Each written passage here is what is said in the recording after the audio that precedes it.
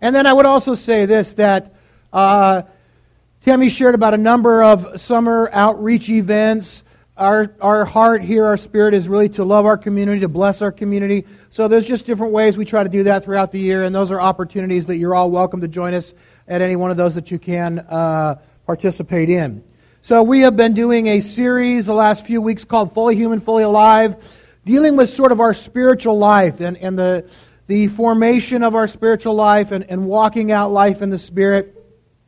So we're going to continue that today. I want to start with a little story from the life of Moses, going back to the Old Testament. I really love the story, just Moses' life. There's so much there, the hand of God, the providence of God on him.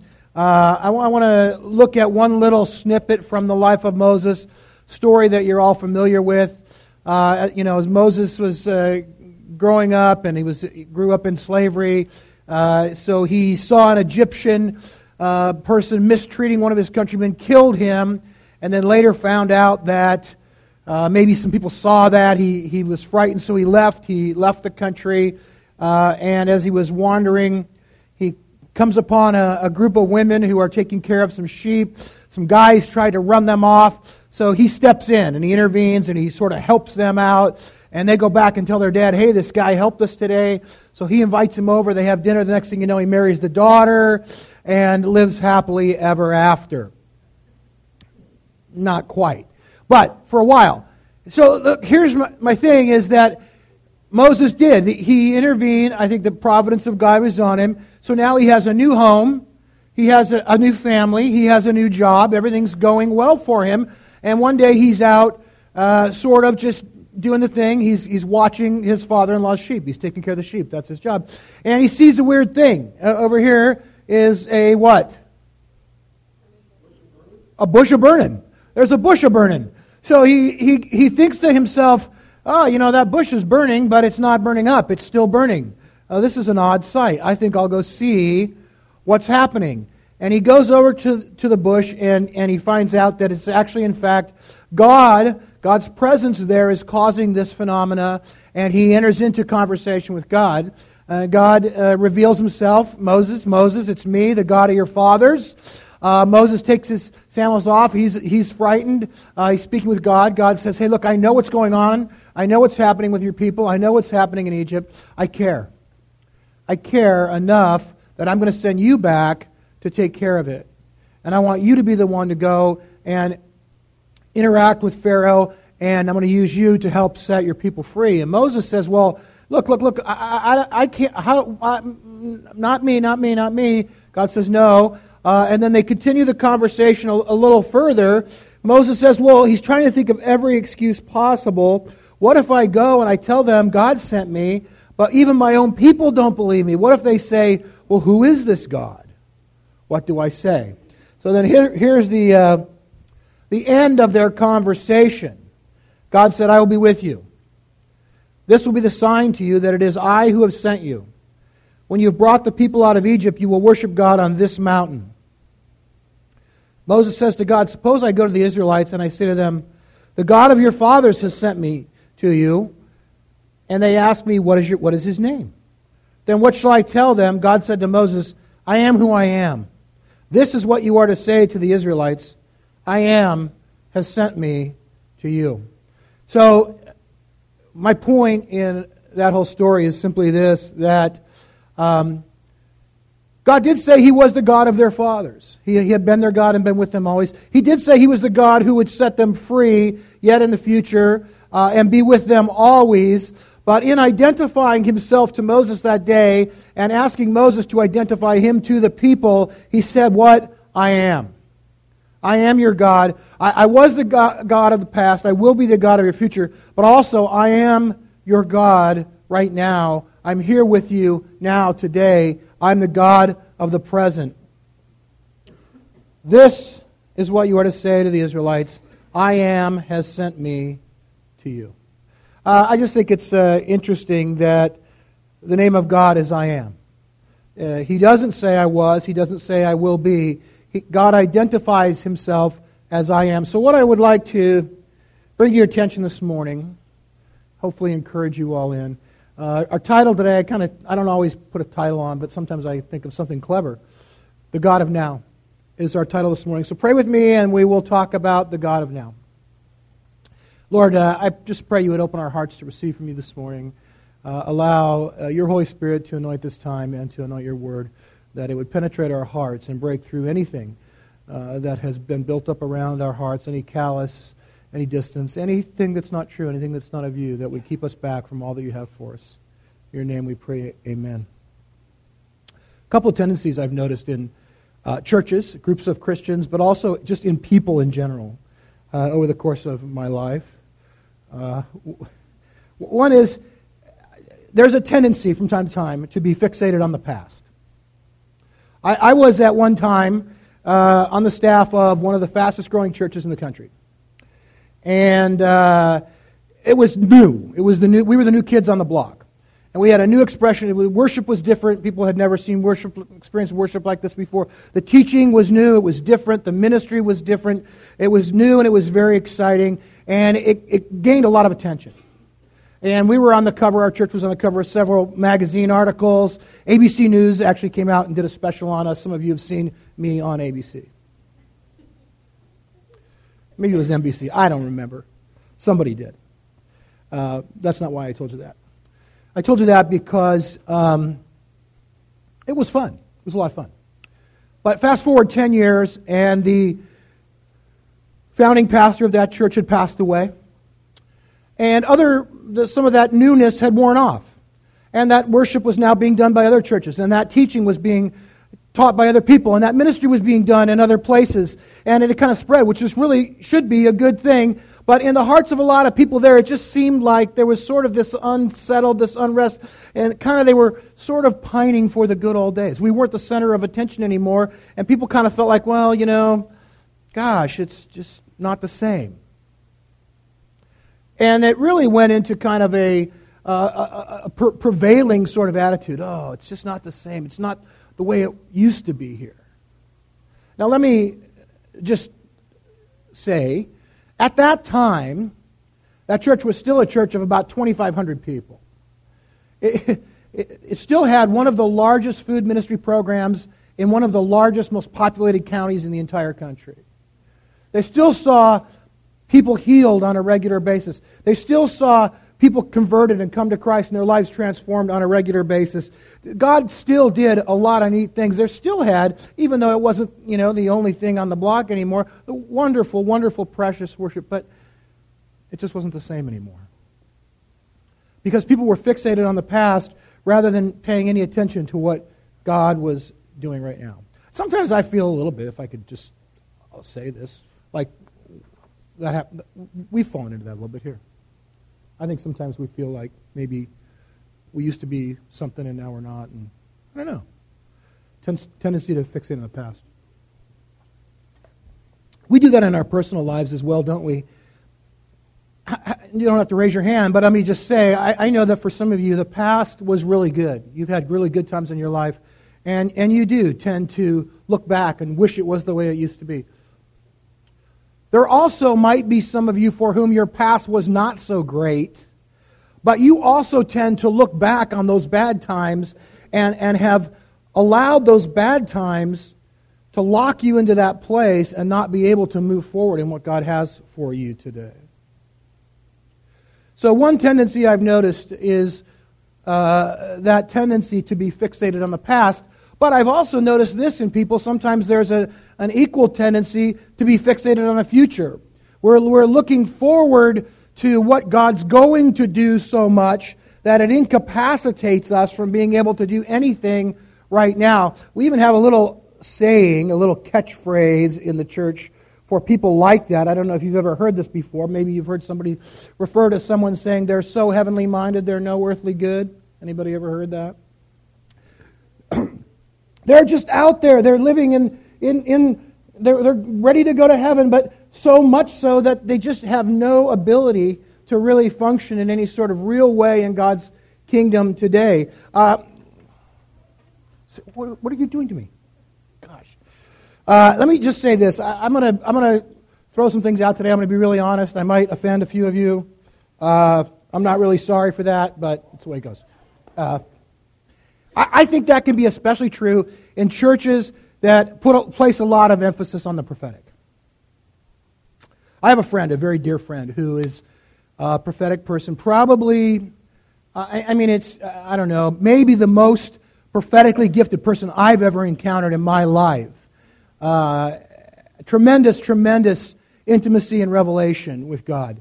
Has ministered to literally over years and years, I'm going to say thousands of people effectively. Actually, some of you. He's ministered effectively and powerfully to some of you. He is currently separated from his wife and in process of divorce. And I want to say this, there is no infidelity, no affairs, no outside relationships, no impropriety of any kind. His wife, after 25 years of marriage, just asked him to leave. And she said, look, the truth is this. You're not here, and you're not here when you are here, and you live in the future, and I can't take it anymore.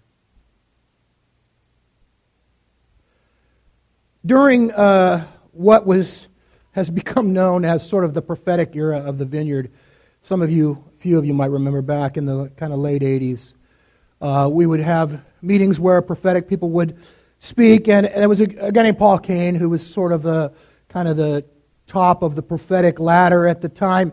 And when he would show up to speak, thousands and thousands of people would come. Our attendance was already a big church, would double on nights when Paul Cain was going to be there. And he had a very similar message all the time. Paul's theology was latter rain theology, and he really believed in this sort of end times revival, and so he would speak that out. And he would say things like this: there'll come a day when you turn the TV on, there will be no news, only good news, only God news. And there won't be any sporting events because the stadiums will be filled with people praising the Lord. And everybody would cheer and shout, woo! I mean, that's a great message. Why would you not say yes to that? That's a good deal, right? Having troubles today, Brogan. It's all your fault, buddy. Here's the thing. I'm being really honest. That was 30 years ago, and that hasn't happened. Now, far be it from me to say that might not happen, that won't happen at some point in the future. I don't know. I don't know. Maybe it will. I would say two things. One is, even if it does happen in the future, I don't think it should incapacitate us from doing what God wants us to do now. And if we don't do what God wants us to do now, it won't happen in the future. Second thing I would say about that is this. Hang on.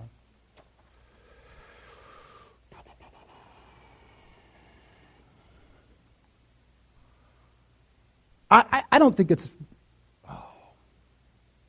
I don't think that's what the Bible teaches. I really believe that as I read Scripture, that in the end, as we progress through time and move closer to the point at which Jesus returns, that the light will get lighter, but I believe it also indicates that the dark will also get darker. Simultaneously, those two things will happen, and we will exist in a state of kingdom warfare. I would say this.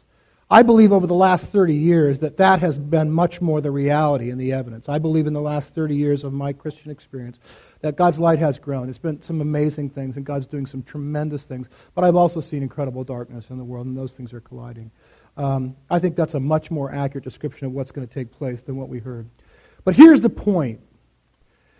The point of bringing that up was that during that, prior to that prophetic time, the Vineyard was very much a church that was focused on doing the stuff, the meets in the street, equipping the saints.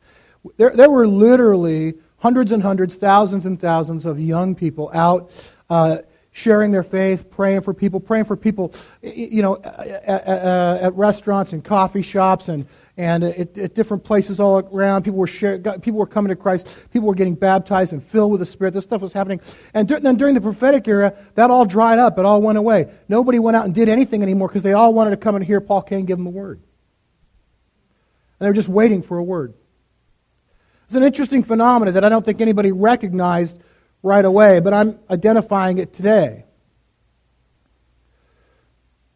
I also think there's a tendency to do that in our personal lives. I've had more than one or two people tell me, I know my life will be so much better when I get married. If I could just get married.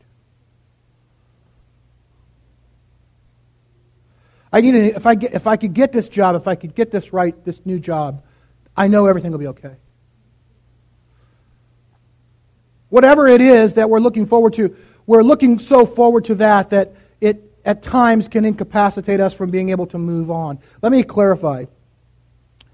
I believe history is important. I believe we have a connection and a heritage to the body of Christ throughout history that's important for us to know and important for us to embrace. I'm not saying that. I also believe we have a hope and a future in God, and I'm not saying that we shouldn't look forward to those things too. What I am saying is this, that an overemphasis on either one of those things can cause us to miss out on what God's doing right now, and I think it happens way too often. When God met Moses at the burning bush, he said, I am. I am your God right now, in this moment, here today. Right now, I am your God. And I think that's what God's saying to us. I am your God right now. Yeah, I am the God of your fathers, and I will be the God that will take you into the promised land, whatever that is. But I am also your God right here today. It's a little bit like this, I think. We live our Christian lives sometimes. Kind of like when you get married, and at your wedding ceremony, you recite vows, right? You say vows. A vow is a vow. It's a promise.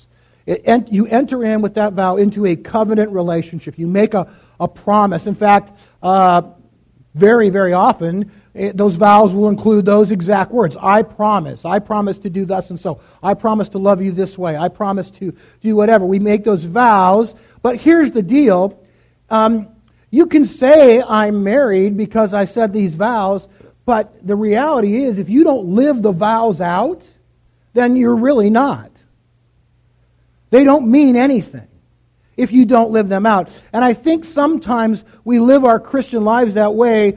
We'll say, I said a prayer. I prayed this prayer. I accepted Jesus. I surrendered my life to Him. And so I'm good to go. And we have a testimony. We can say, yeah, I did that on this particular date at this place. I accepted Christ. I would say to you the crucial question isn't, did I ever surrender my life to Christ? I would say the crucial question is this: does your life reflect the grace of God, the power of God, the love of God, the forgiveness of God right now? Are you seeking first God's kingdom today? Are the life, the joy, the peace of God evident in your life? When people see you, they think of you, they talk about you, do they see those things? And I know this may challenge some of you theologically, and there's probably people maybe not here, but some people who would get up and walk out and write me an email about this. That's okay. I don't care. I'm not. Let me say. I'm not. Am I saying that you're not saved? No, I'm not saying you're not saved. I'm saying that that's the wrong question. I just said it's the wrong question. I love this verse. So then, just as you receive Christ Jesus as Lord, continue to live your lives in Him. Just as you receive Christ Jesus as Lord, continue to live your lives in Him. How did you receive Christ as Lord? Was it by faith?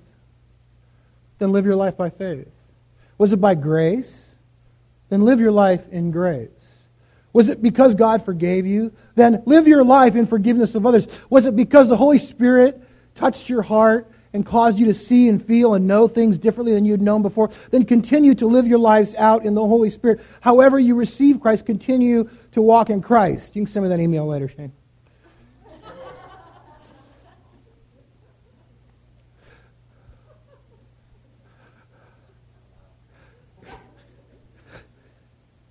I knew I could say that to you. Look, I think it's confusing. Look, here's another verse I really love. Jesus says, seek first His kingdom and His righteousness, and all these things will be given to you as well. Let me ask you a question. Normally, typically in life, when you seek for something, what happens? Hopefully you find it. And when you find it, then what happens? It's not a trick question. You stop seeking, right? I stopped seeking. I found it. I have it. I don't need to seek for it anymore. Isn't that the way it works? If you lose your keys, ladies... I'm just saying. Guys, Guys might lose their keys too, but not nearly as often. It's a lie from the pit. Okay, I'm just kidding. I'm just joking around. But I'm just saying, if you lose your keys, you look for them, you seek for them, you find them, and then you're done. You stop looking. But the kingdom of God, it's not that way. With the kingdom of God, once we find the kingdom, we have to continue to seek for it. We seek for it afresh. We seek for it new. We seek for the kingdom all the time. Every day we're seeking God's kingdom. That's the prayer Jesus said to pray. Let your kingdom come, your will be done. We pray that prayer all the time. We don't pray that once and for all. It's the way it works. All right, I'm going to look at one more Old Testament passage today. One more little Old Testament passage just to kind of... Another guy, Jacob. Jacob left Beersheba. He set out for Haran. When he reached a certain place, he stopped for the night because the sun had set.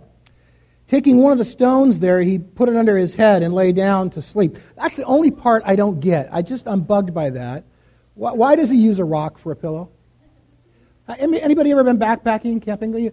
You use your backpack for a pillow. Use your coat for a pillow. I don't know. You've got a rock. It's just one of those things. He had a dream in which he saw a stairway resting on the earth with its top reaching to heaven, and the angels of God were ascending and descending on it. And there above it stood the Lord, and he said, I am the Lord, the God of your father Abraham, the God of Isaac. I will give you and your descendants the land on which you are lying. So Jacob is traveling from Beersheba to Haran. If you go to the back of your Bible, if you actually have a Bible, a book Bible, not a Bible on your phone, there's maps probably back there. And if you look at the Old Testament map, it's got a little key, and you can figure out how far he went from Beersheba to Haran. I think by the map in the back of my Bible, it's about 400 miles. So that's a walk, right? That's a good walk. That's several days' journey that Jacob is traveling. So it says he stopped at a certain place. Now, again, he didn't stop there intentionally because it was a special place. Why did he stop there? Because it got dark. It was the end of the day. It got dark. He was tired. He was done walking for the day. He got his rock pillow, and he went to sleep. That's why he stopped. No other reason. He just stopped there. But as he's sleeping, he has this prophetic dream. He has this dream in which he sees this vision. Did I not read the rest of the text? I didn't read the rest of the text. Your descendants will be like the dust of the earth. You will spread to the west and the east, to the north and the south. All peoples on earth will be blessed through you and your offspring. I am with you and will watch over you wherever you go, and I will bring you back to this land. I will not leave you until I have done what I have promised you. And then here's the thing. When Jacob awoke from his sleep, he thought, surely the Lord is in this place, and I was not aware of it. He was afraid. He said, how awesome is this place? This is none other than the house of God. This is the gate of heaven. So he goes to sleep. He wakes up with a totally different perspective. Surely the Lord is in this place. And I didn't even know it. This place is awesome. This is the gate of heaven itself. Jacob had what psychologists call a reframing experience. An experience that allows you to see life in a different way. John Wimber would call it a paradigm shift. You might have heard that term. All of a sudden, you see things differently than you saw them before. Now look, he woke up in exactly the same place that he went to sleep. Nothing has changed. Nothing has changed. The circumstances of his life are exactly the same when he wakes up as they were when he went to sleep. The only difference is this prophetic dream that he has. And in the dream, he sees the angels and God and a stairway to heaven. And somebody should write a song about that. They did? Okay. I don't think it was about that, though. His whole perspective changes. Everything changes. Suddenly, this is a holy place. This is a holy place. This is the gate. This is awesome.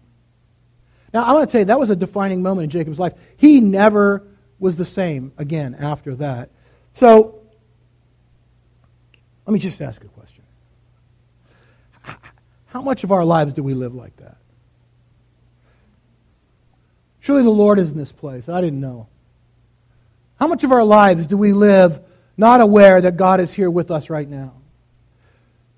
We're surrounded by angels and we don't know it. God is here and we don't recognize it. Look, if you continue, you read through the rest of Genesis and into Exodus, you realize this place where Jacob was, this is nothing special. It's not a unique place, but it is a special place. It's a special place because God was there, not because it's a special place. Does that make sense? God is there. God is everywhere. And that was the difference, is that Jacob's eyes were open. His heart was open to receive the fact that God was there. God is in this place. This is an awesome place. God is in this place. This is an awesome place. This is holy ground we're on. God's here. Paul says in Acts, in Him we live and move and have our being. We're in Him. We're in Him all the time. Jesus says this, where two or three gather in my name, there I am with them. Again, I think we tend to interpret that as, like when we come to church, we gather in His name, He's here with us, right? We know that. Or if I go to home group, that's a meeting. That's Christians getting together. God's there. But I would say this to you, it's not limited to that. God is at Starbucks when we meet there. God is at Symposium when we meet there. God is in your backyard when you have friends over. God is at the library. He's at the park. He's at the mall. Maybe not the mall, but... No, I'm just kidding. I'm sure God's at the mall. I don't know why He would be there, but I'm sure He is.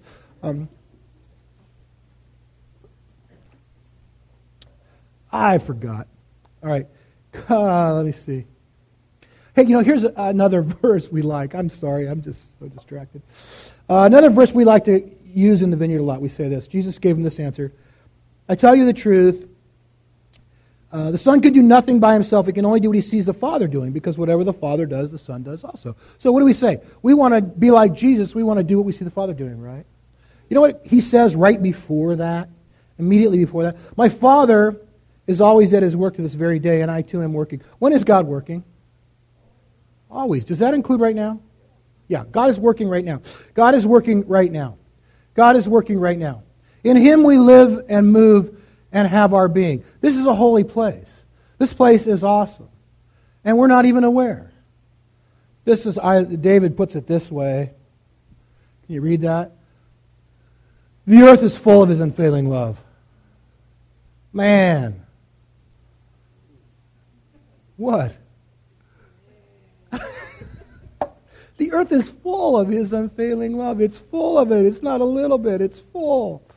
God surrounds us. His presence, His love is everywhere we go. We can't escape it. Every moment of every day, God is there with us. We're swimming in His love. We're swimming in it. If you're a godly person, you're pursuing Jesus, you're following after Him with your whole heart, you're in the midst of His love. You're swimming in His love. It's all around you all the time. But if you're not a godly person, if you're not following after God, you're not looking for Him, if you're kind of grumpy, you're mean and evil, you know what? You're still swimming in God's love. It's all around you all the time. You can't get away. You can't run. You can't hide. You can't escape. He's here. He's there. He's everywhere. You cannot get away from God. He also says, where can I go from your Spirit? Where can I flee from your presence? If I go to heaven, you're there. If I make my bed in the depths, you're there. NIV translates that the depths. Other older translations call that Sheol. That's a place of the dead. It's where dead people are. If I go to a place where there's a bunch of dead people, guess what? You're still there. God's there. He's everywhere we go. He's here. He's there. He's all around us. Wherever you are, God is there. If you're in a dark place today, can I just say God's there?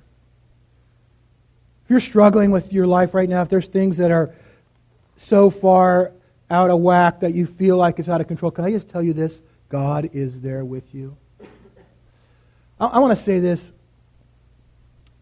If you're in a bad place, if you're in a dark place, and it's a dark place of your own making, God's still there. God's still there. If you're dealing with some self-inflicted caca, that's a kind of a theological term, self-inflicted caca. God is still there. John Wimber used to say this.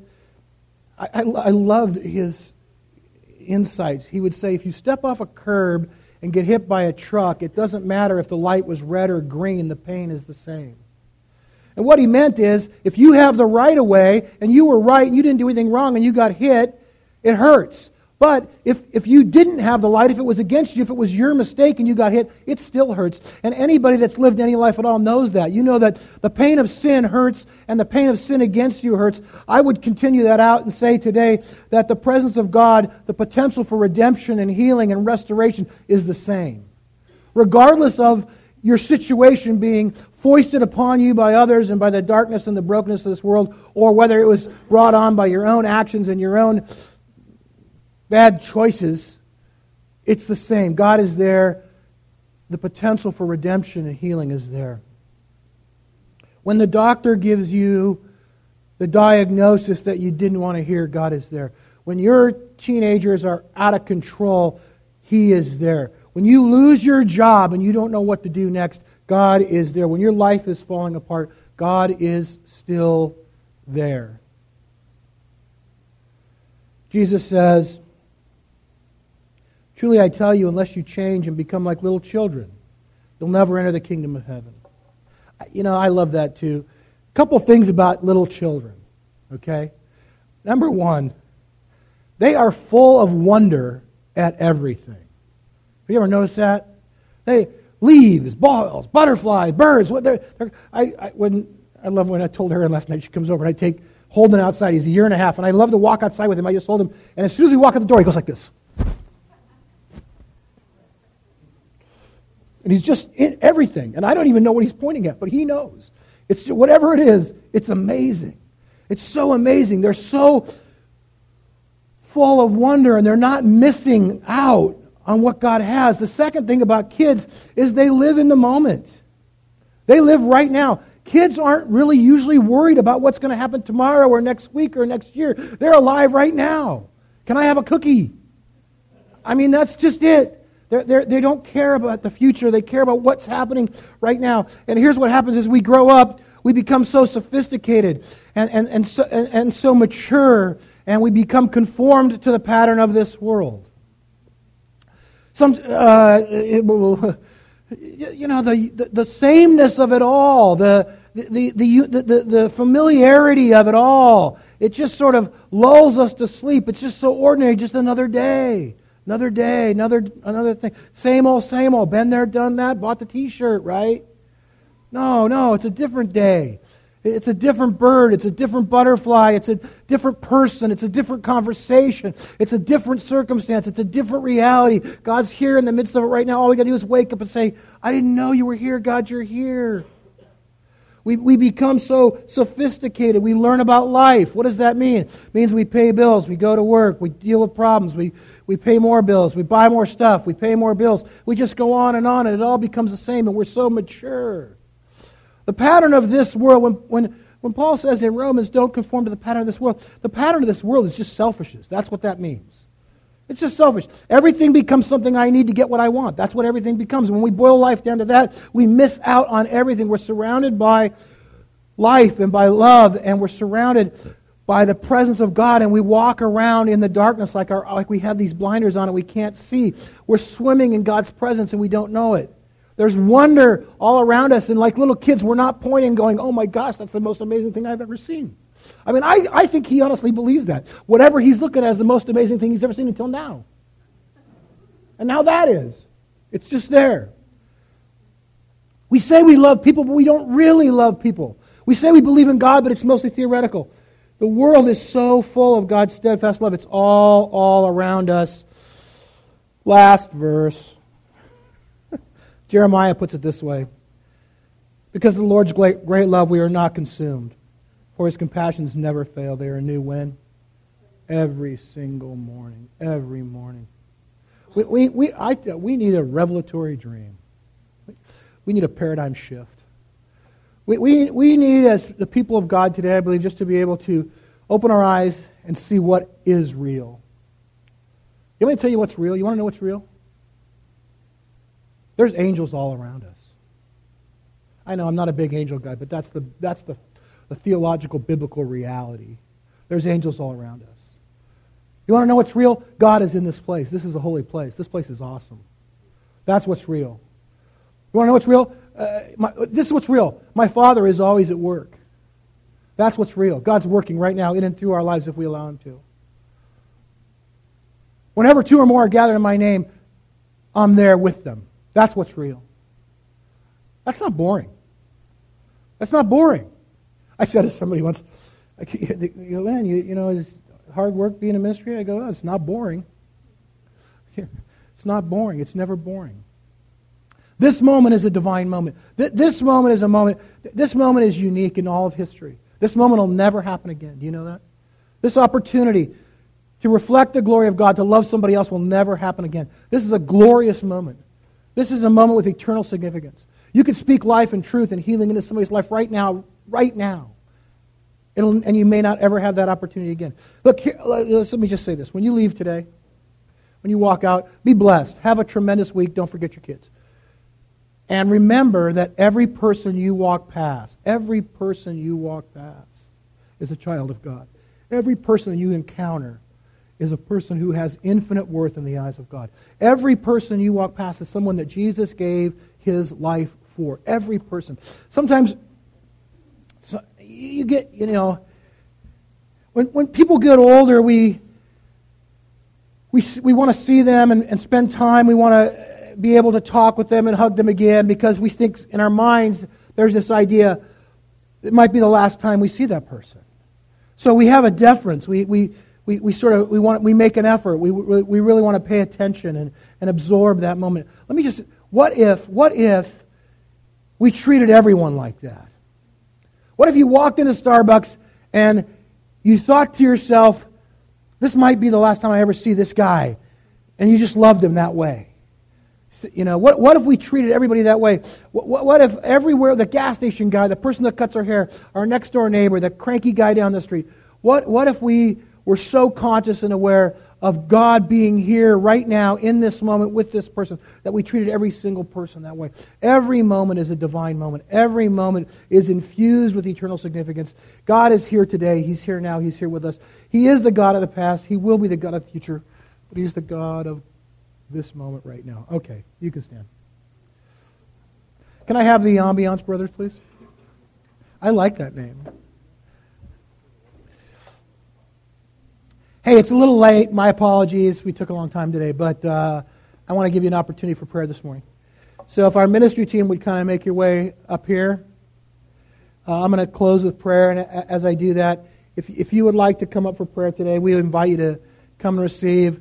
I think a couple things. If there are things of your past that are holding you back and not allowing you to enter into what God has for you today, I would like to ask that you let us pray for you and ask God to just begin to break some of those things free. If you, on the other side of that coin, are disconnected from what God's doing today or your life today because of what you hope will happen in the future in some way, I would like to pray for that too, that you could really receive and enjoy God's love today in the present right now. So either one of those things, and then of course, as always, we always extend an invitation for anybody that wants prayer for anything. If you need healing today, if you just want to know the Lord in a new way, if you want to just touch by Him, come up and let one of these guys pray for you, okay? Father, we thank you so much. You're such a good God, and I know that you love us right now. That you'll never love us any more than you do right this very second. That we can't do anything to earn or grow or gain more love from you, that you love us right now today as much as you ever have, as much as you ever will. I pray that love would be made known by your Holy Spirit to each person here this morning, that you would really open our hearts to know you, to love you, to be loved by you, to receive what you have for us.